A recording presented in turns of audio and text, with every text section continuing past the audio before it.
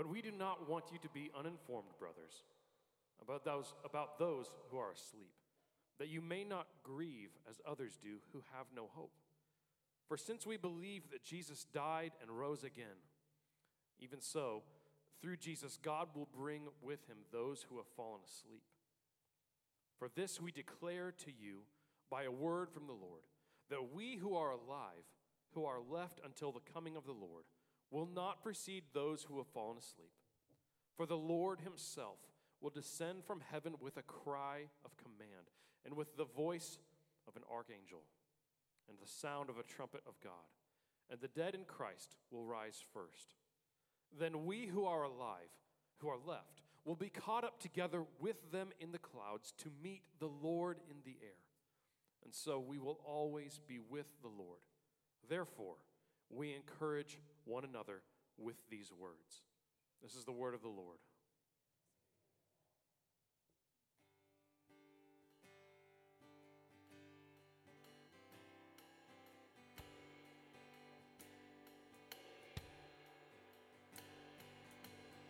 I've been held by the Savior.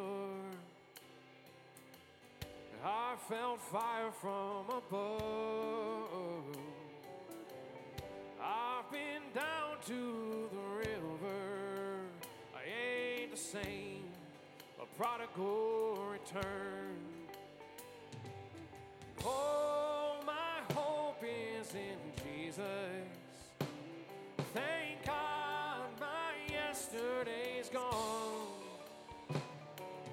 Oh, my sins are forgiven.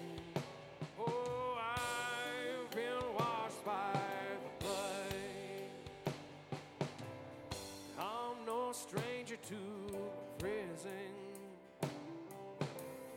I've worn shackles and chains, but I've been freed and forgiven. I'm not going back. I'll never be the same. Oh, my hope is in Jesus. Thank God my yesterday's gone. Oh, my sins are forgiven. Oh, I've been washed by the blood. Sing all my hope. Oh, my hope is in Jesus. Thank God my yesterday's gone. Oh, my sins are forgiven. Yes, they are. Oh, I've been washed by the blood. Oh, I've been washed by the blood. Amen. All our sins are forgiven. We have been washed by the blood of Jesus, and he is our hope. You may be seated. We want to welcome you to Community Christian Church, and our kids can be dismissed at this time. There's programming down the hall for them. I did see some new faces today, so if you're new here with us, my name is Dusty, and we are glad that you are here worshiping with us today. Today's sermon and next week's sermon are kind of having an Easter-ish flair, and actually, if you chart it out on the calendar, we're about halfway through the year until we get back to Easter again. And so I'm just going to start this way. He is risen. Oh, very good. You got it. Most of you who are in that flow, let's try that one more time. He is risen. He is risen indeed. The people Paul is writing to in our text today knew that truth, that he is risen. He is risen indeed. But there was one thing that they were unclear on. They did not know what exactly that meant for them, and especially for their loved ones who had already passed away. What does it mean that he has risen? And so these people were taught exactly what you and I were taught about the faith we belong to, that Jesus died, that he was buried, he walked out of a tomb alive. They were taught that he appeared to his friends and to his followers and even to a group of 500 people at once. And after about 40 days of these kind of appearances, he ascended into heaven, and there were angels there as he did it and as he went up. And they said to all the people who were watching Jesus ascend into heaven, they said, "Don't worry, Jesus will return. He will come back in this very way that you have seen him go." That's Acts chapter 1, verse 11. And so these people in Thessalonica that Paul is writing to, they're anticipating that Jesus will come back. They're taking Jesus at his word, the angel at his word. These are people who were so close in time to the resurrection of Jesus that they really had no reason but to believe that Jesus would return in their lifetime. Like they thought it would be soon. Surely he's coming back for us any day now, right? And so they were ready. They were eager for Jesus to come back. They're watching. But enough time passes by that some of those believers die, right? People die, right? Life happens, right? And so these very Greek people who had come to Jesus, Atlas and Daphne and Ophelia and Theo, they come to believe in Jesus and they start to follow him, and they're waiting for the return of Jesus, and life happens until it doesn't, and then some of them pass away. And now the question for everybody else that's left is, wait a minute. When Jesus does come back, well, I get that he'll be with us and he's coming back for us, but we're still alive. What about Atlas, and what about Daphne and Ophelia and Theo? I mean, they've already passed on. They're 6 feet under now. What happens to them? Do they just miss out when Jesus comes back? Do they not get to be in on the day when Jesus comes back because they died too soon? That doesn't sound right. And that was a great dilemma for these early believers, and they hadn't anticipated this as a possibility that some of them would actually die before Jesus came. And apparently that issue has been laid at the feet of Paul. And that's what he addresses in our text. And in his answer, Paul gives to them, and he gives to us by extension, a way to navigate death. He gives followers of Jesus a way to face death that nobody has. And it's actually the only way with hope. Our series that we're in right now is called Shaped by Hope, and we're taking these great passages that have to do with hope, and we're exploring them because our lives today are shaped by what we believe about tomorrow, even when it comes to the issue of death and dying. And so Paul says we have a hope as believers that can even shape this monster of death that is looming over all of us. Paul gives us this hope, and he gives us hope by way of a couple of negative statements and then one affirmative statement. And so I'm going to use kind of that to talk about things today. Let's take one of the don'ts, and then we'll talk about the do today. The don't that I want to talk about is this: don't be ignorant about your hope. Look at verse 13. Paul says, "We do not want you to be uninformed, brothers, about those who are asleep, that you may not grieve as others do, who have no hope." Paul says, when it comes to those loved ones who've passed on already, don't be ignorant about the hope that we have. Now, I use that term ignorant because that's the word that the NIV uses if you're reading along the NIV. The ESV in front of you uses the word uninformed, and that's what ignorant really means. We use sometimes in our daily conversation this word ignorant, and we mean by it that somebody is stupid or senseless. But that's not what ignorant means. Ignorant does not mean unintelligent. It just means unknowing. To be ignorant is to be uninformed. And so by that definition, we are all ignorant, right? Yes? Say yes. Yes. We are all uninformed about something. You are smart people, okay? But by way of example here, even though you're smart people, I am not letting any of you come anywhere remotely close to me with a scalpel. Why? Because you're ignorant in the area of surgery. There's only one person in the building today, okay, that is informed on how to cut out an appendix. And even him, I'm not sure if I'm going to, let him come at me.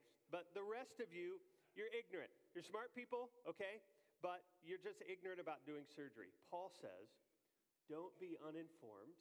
Don't be ignorant about what is happening when people die, even as they are waiting on the return of Jesus. Now, there's only one way that I know of to be informed about surgery, and that's to go to med school. It takes a long time, right? And just like that, there's only one way to be informed about the resurrection of Jesus Christ and what it means for my life today.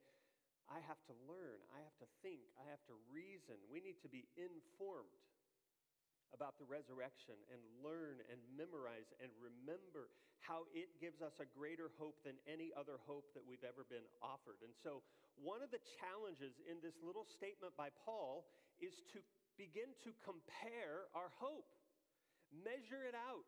Weigh it against all of the other hopes out there and see how it stacks up. And so let's do that a little bit this morning. We can do it right here in this passage. Paul brings up several ways that we can compare our hope to other hopes. He says first that this hope that we have is greater in love than any other hope. What are some other hopes out there in our world right now when it comes to death? Let me just give you two. These are the opposite extremes. One hope is this: when it comes to death, there's nothing. Everything just ends. That's a real popular hope right now. And some people actually take comfort in that everything's just going to end. Here's the opposite extreme. When death comes, there's not nothing, there's something. But that something is just that you will be absorbed, that life will continue, but you'll become a part of a universal consciousness, kind of like a drop going back into the ocean, and you kind of lose your individuality, but you'll still be part of the collective, right? Those are two different hopes out there in our world right now. What about our hope in this text, that there is life in Jesus? That's our hope, right? How does that compare to those other hopes? And I want you to look in this text about how often Paul describes that this hope includes being with. It includes being together. He says we will all be caught together in the clouds with the Lord. And so our hope in Jesus is that you will not only continue to live, but you will continue to live and be with friends and family and loved ones that you've lost in this world. You will have them back. More importantly than that, we will also be with somebody else. We will be with him. Look at verse 15. Paul talks about the coming of the Lord. This is a weird little word that's sometimes translated appearing, the appearing of the Lord instead of coming. But it means to have a personal presence.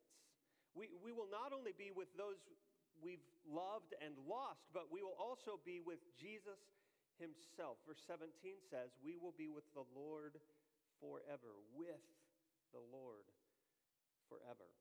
And so what Paul is talking about here is not just the appearing of Jesus, not just the coming of Jesus. It's actually more than that. It's the getting of Jesus, for lack of a better way to say it. It's meeting him. It's being in his presence. It's having a face-to-face relationship finally with Jesus himself and being with him in eternity forever. And so our hope is different from those other hopes.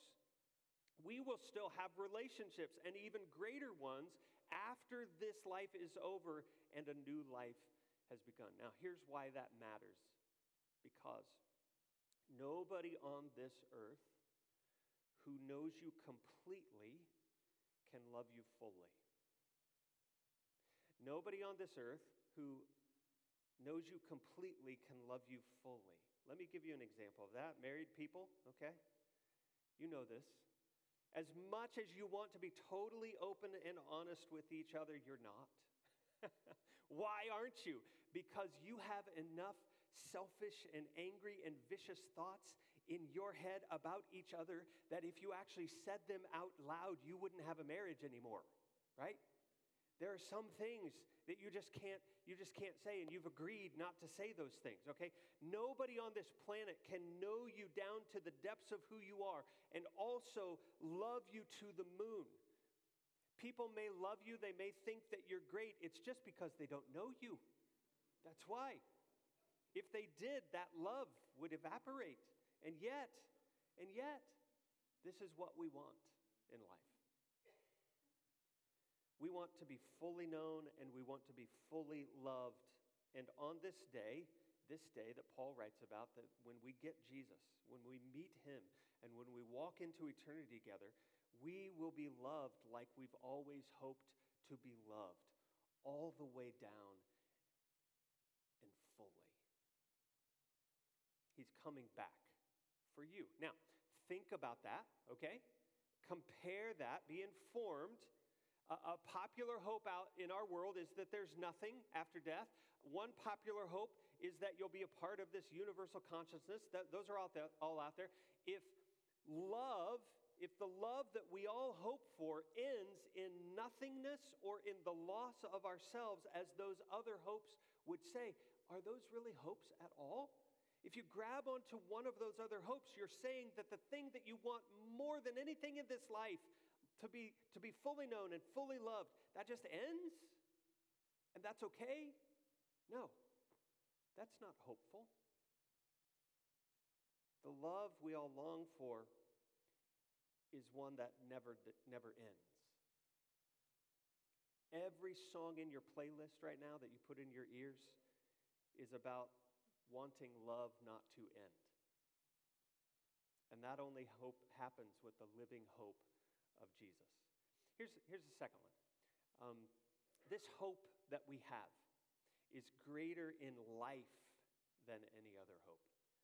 Paul launches into what this getting of Jesus at the end of time actually looks like, and he gives us a very descriptive picture. It's a curious passage for a couple of reasons. One is that Paul says he got this imagery according to the Lord's own word. Okay, so we're not real sure what that means. Is this a vision that only Paul gets? Is this a teaching of Jesus that nobody else has written down in this way? We're not really sure, but wow, is it cinematic? I mean, this is the stuff of films.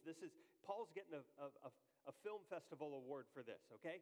Listen, according to the Lord's own word, we tell you that we who are still alive, who are left till the coming of the Lord, will certainly not precede those who have fallen asleep.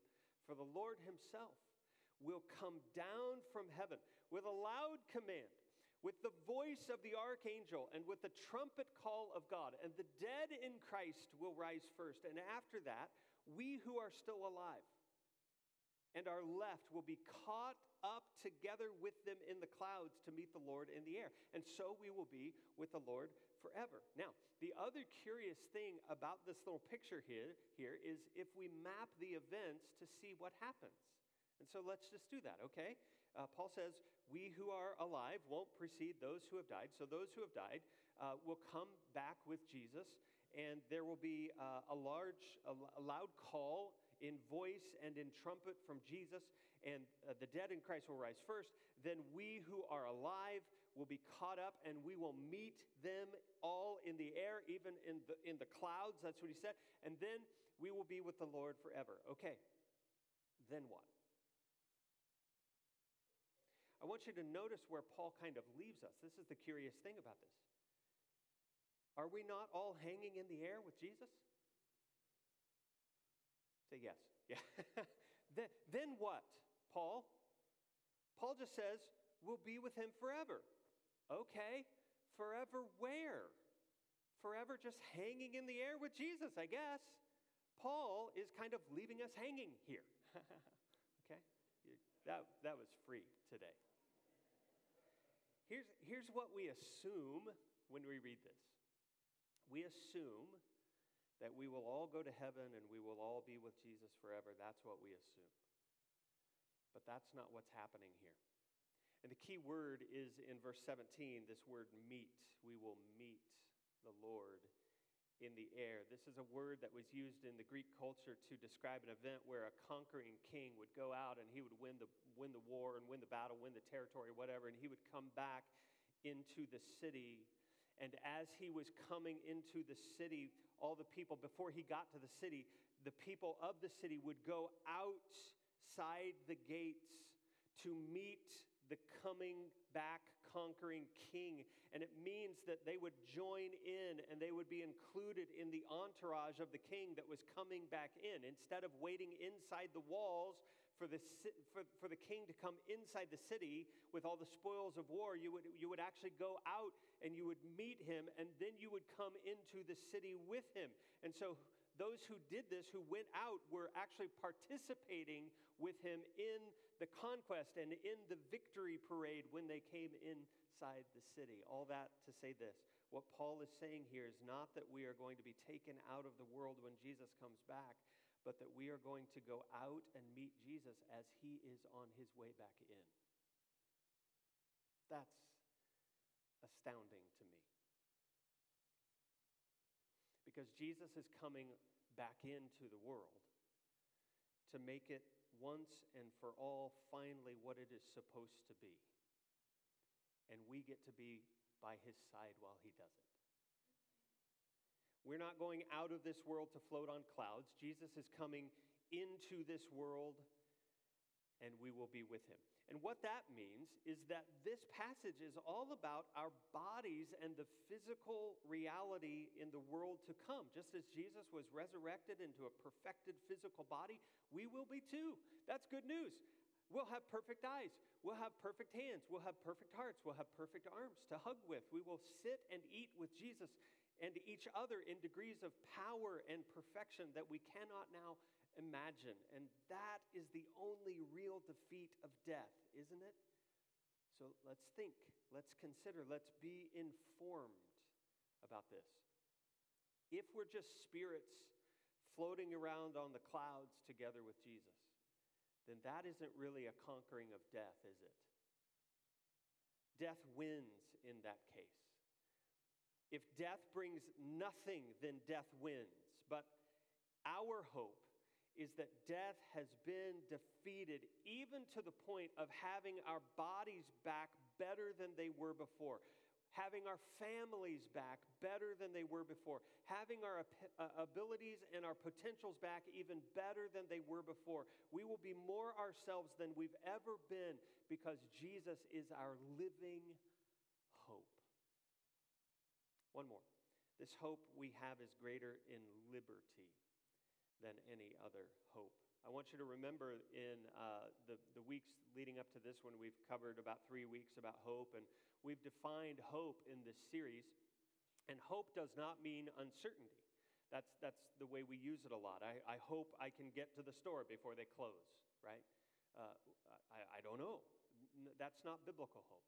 Biblical hope is the life-shaping, joyous certainty of something that's coming, but has not come yet. That's hope. And so now I want you to look at what's coming for us. Look at verse 17. We will be with the Lord forever. When you put your hope in Jesus, you've been appointed to eternal love and for eternal physical life. You've been appointed to be known down to your depths, but loved to the stars anyway. Now, how is that possible?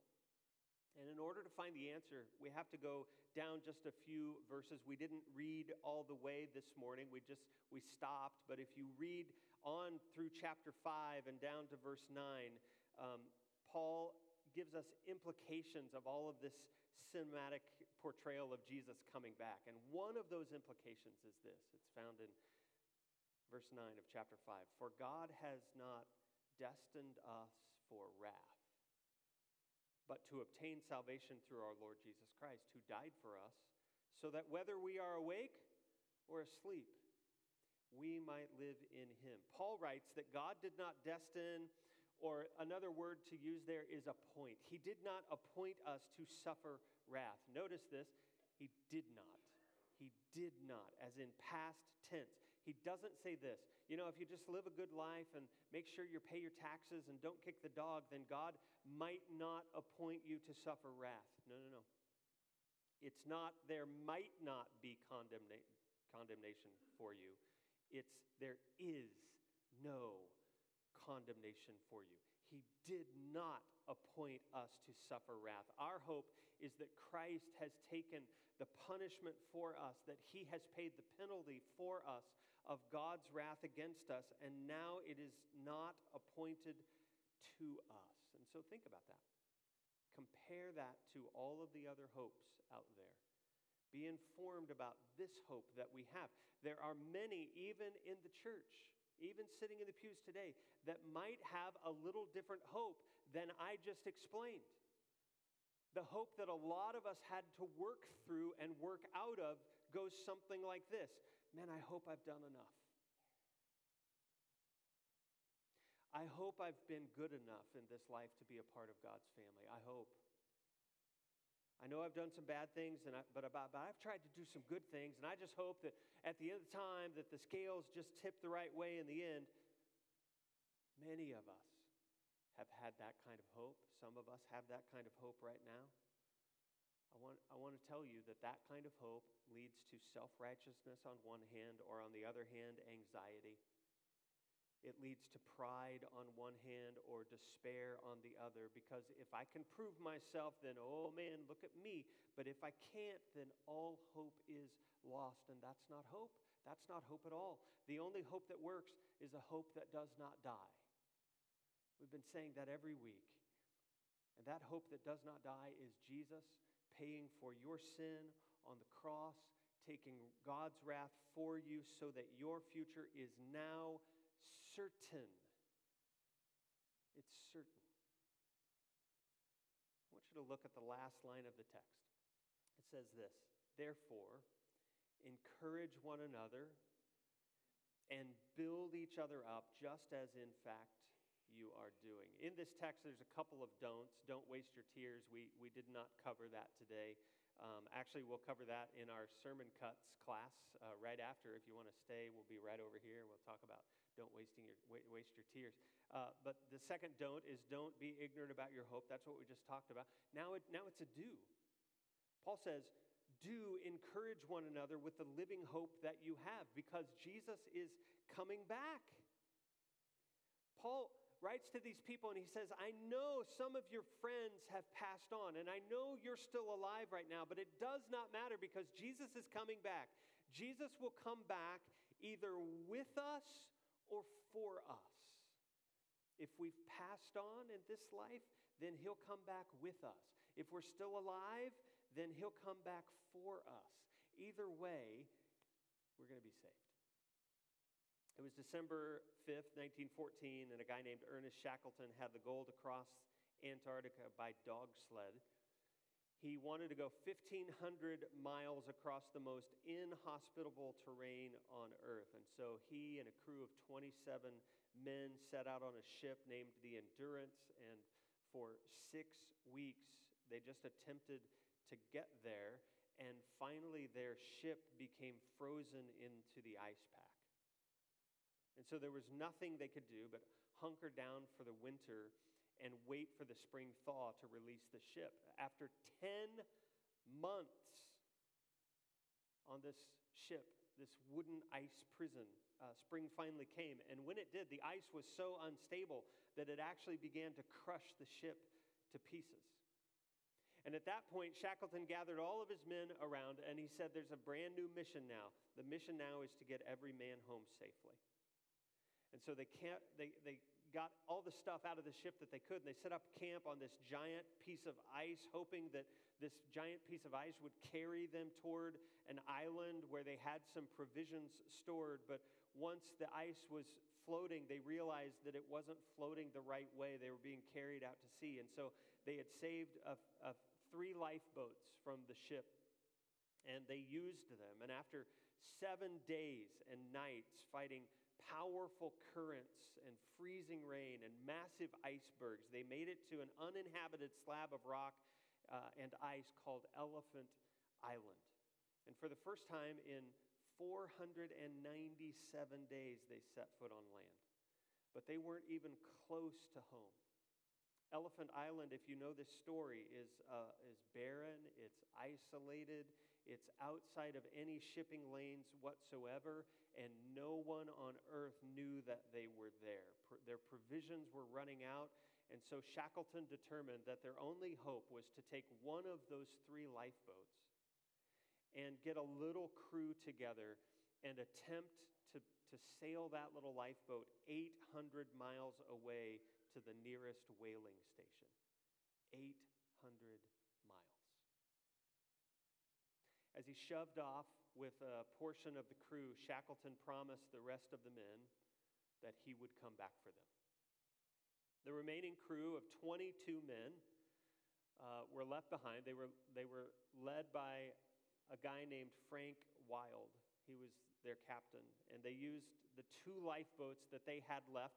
They turned them upside down. They used them as shelter. There was almost perpetual darkness, so they made lamps out of sardine tins, and they used surgical bandages for wicks, and they burned seal blubber oil for their lamps. They hunted penguins and seals to eat. Sometimes the winds were so strong on this island that they could barely keep their feet under them. The conditions were so miserable that they all started calling the island not Elephant Island, but Hellephant Island. That's how it went. They were stranded there for over 4 months. And then one day, Shackleton appeared.